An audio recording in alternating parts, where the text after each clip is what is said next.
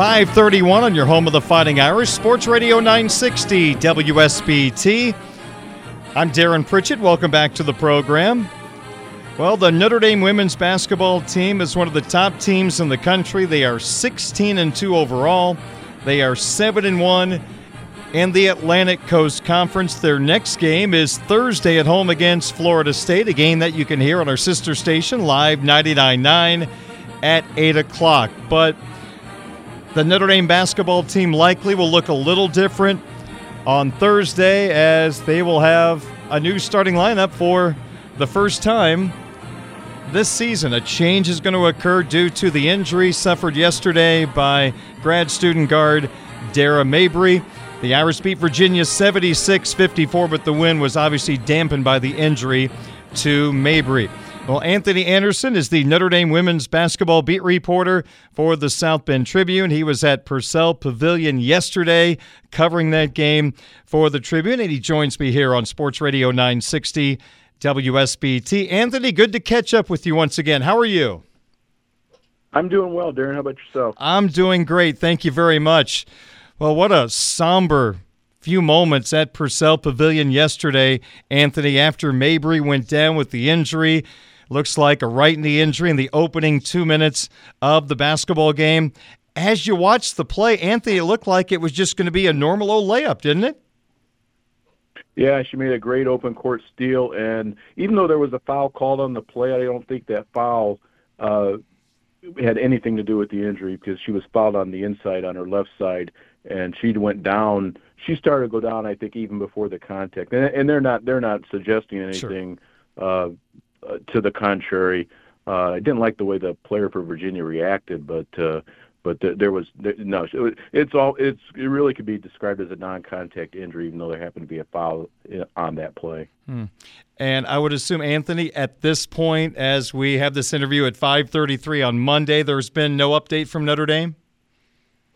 No update from Notre Dame. Dara, this generation, they're into their social media, so I wouldn't be surprised if something comes out from her eventually there. Okay, we'll keep an eye on that. That's for sure. So after the injury took place, Anthony, how do you think this Irish team responded? Because that sometimes is a very difficult thing to do. Come back, get back on the court after you watch a teammate and a friend go down with an injury. Well, that was remarkable.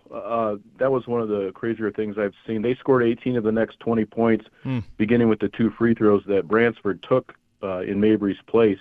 And you've seen that, teams are lifted up by something like that in the short term, and then some of them, because of the actual lost personnel, it's a little different in the long term. But I thought that was amazing. And then they were just about as good at the start of the second half, which obviously after they had time to go in and digest what had happened even more. It was like the more they digested it, the better they were. So it was, as I said in my story, it was agonizing but galvanizing. Yeah. It just they really responded, and it was weird. It was kind of foretelling. Jenna Brown, who is probably going to pick up minutes now if Dara's out, she said that, and Neil concurred, that they had just had a meeting. I'm not sure what day it was. I want to say it was Friday, talking about their adversity always hits that you don't see coming. So there was sort of a foretelling there in that regard. So, and it's true. It feels like almost half the teams in the country get hit by a semi to serious, lengthy injury these days. And the Irish have had their share the last 5-6 years, it seems like, Anthony. My goodness. Anthony Anderson, go ahead. I'm sorry. I was just going to say 2018 obviously is the threshold for anybody in the country. They won the national title with a team that lost 4 players to ACL injuries, although that was a little different if you wanted to go through it piece by piece as far as how that developed. But, it can be done, and it's been done. Yep. Anthony Anderson covers the Notre Dame women's basketball team for the South Bend Tribune, talking about the injury to grad student guard Dara Mabrey, who was 5th on the team in scoring at 9.3. She's hit the most 3-pointers on the team, 33. So I gave a couple of stats there, Anthony, on Dara. How would you describe to the average Irish fan what they would miss if Dara is out long term? Well, even though she's known as a three-point shooter, I think they would miss her moxie and feistiness on the court more than that. I think two things will happen. They'll shoot fewer three-pointers overall. She shot 40% of their three-pointers. I think Citron will shoot more three-pointers. She was 6 of 7 yesterday. Westbell's very capable. Olivia's been a little better at it lately. And so I think they can make that up for the most part. But what was interesting to me was they started the second half with the three, if I recall, three bigs on the floor together in Lauren Ebo, Kylie Watson, and Maddie Westbeld. And that was really the first test of how they might proceed going forward. And so that puts three bigs on the floor. Jenna Brown will play more at guard. But I think they have a lot of options, and I think Coach Ivey's going to find a way to maximize those options. That's old school basketball, putting three bigs on the floor. You don't see that much anymore. So let's just throw out some names then, Anthony, with a team that has started the same lineup throughout the whole year: Miles, Citron, Westbeld, Mabrey, and Watson. You mentioned there the bigs were an option for Niele in yesterday's ball game. Do you have a sense of the choices that she has to fill out the starting lineup, the person that might take Mabrey's place? I think it's really intriguing. If they go with the three bigs, and no matter who you start, that doesn't mean you're going to play that way the whole game. And they may go with more of their lineup may be more determined by who they're playing. And another player we should mention is Cass Prosper, who was just the early enrollee. She's not a point guard, but she's a guard, and by virtue of playing and she's a good shooter. And by virtue of playing where Dara was, I think Jenna Brown and Cass Prosper will pick up the most minutes, but I don't think it'll be a lot more minutes, because I think there will be times, and there already have been times, that Ebo and Watson have been on the floor at the same time, and I think that's been one of the coolest developments this year, because when they both came in, they were perceived as competing for time, but she's used them both at the same time a lot, and they play really well together. Lauren plays more of a true post, and then Ebo's more of a true four when they're on the floor together. Anthony, you mentioned Prosper a second ago, and she is the 5-star recruit that entered Notre Dame early. She's played in 7 games so far, averaging right around 10 minutes a ball game, 3.4 points per contest. What is your early read on her talents? She's highly skilled. She's not flinching at all at the increase in talent that she's facing. The stats are maybe a little skewed, because I think there's been a couple games where she's gotten a lot of minutes, where they were in control of the game, and then was not used as much in some of the closer games. But she's got a high ceiling. She really does. I'm going to ask you a question about Olivia Miles, and I'm not necessarily trying to compare her talent for talent with Skylar Diggins, because there's differences in their game. But the question I want to ask you is, when you watch Miles play, how she affects the other team, how she makes her teammates better around her, does she have kind of that same feel to her that Skylar did back in the day for this Notre Dame basketball team?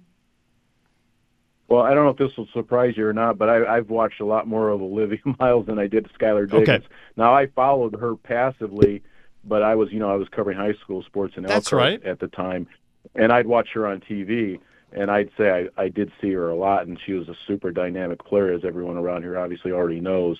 I think Skylar's probably a little more explosive scorer when she wanted to be, but Olivia is.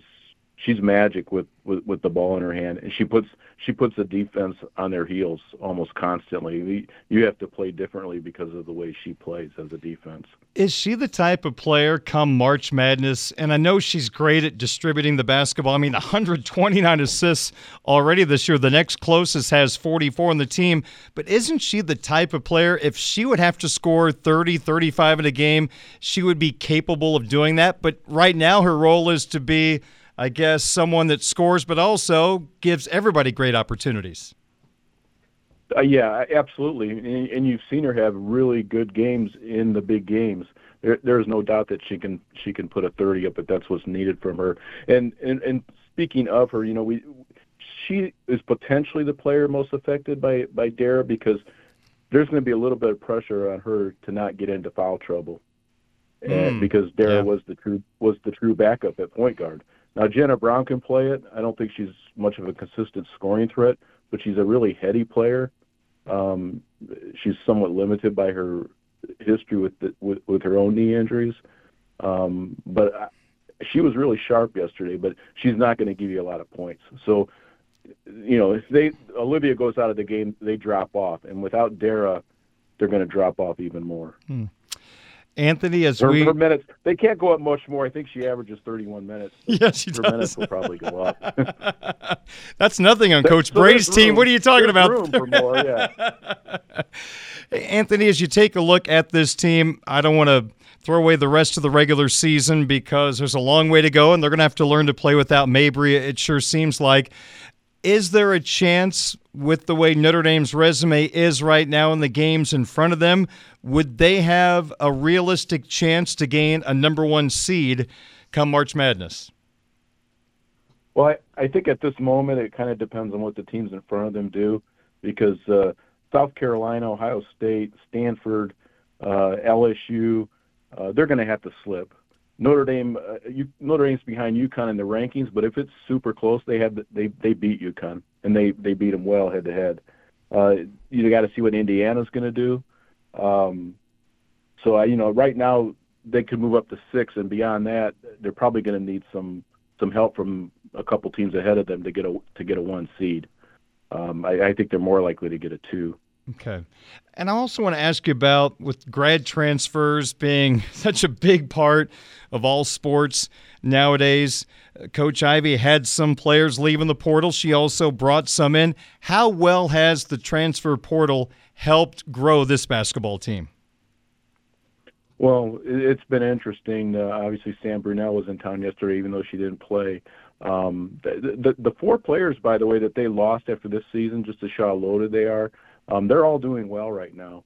But as far as who they brought in, Maya Dotson last year, and she should be playing this year. I'll never understand that decision by the NCAA, but she was a perfect fit, and I'm sure Carol Owens, the assistant coach, had a lot to do with that.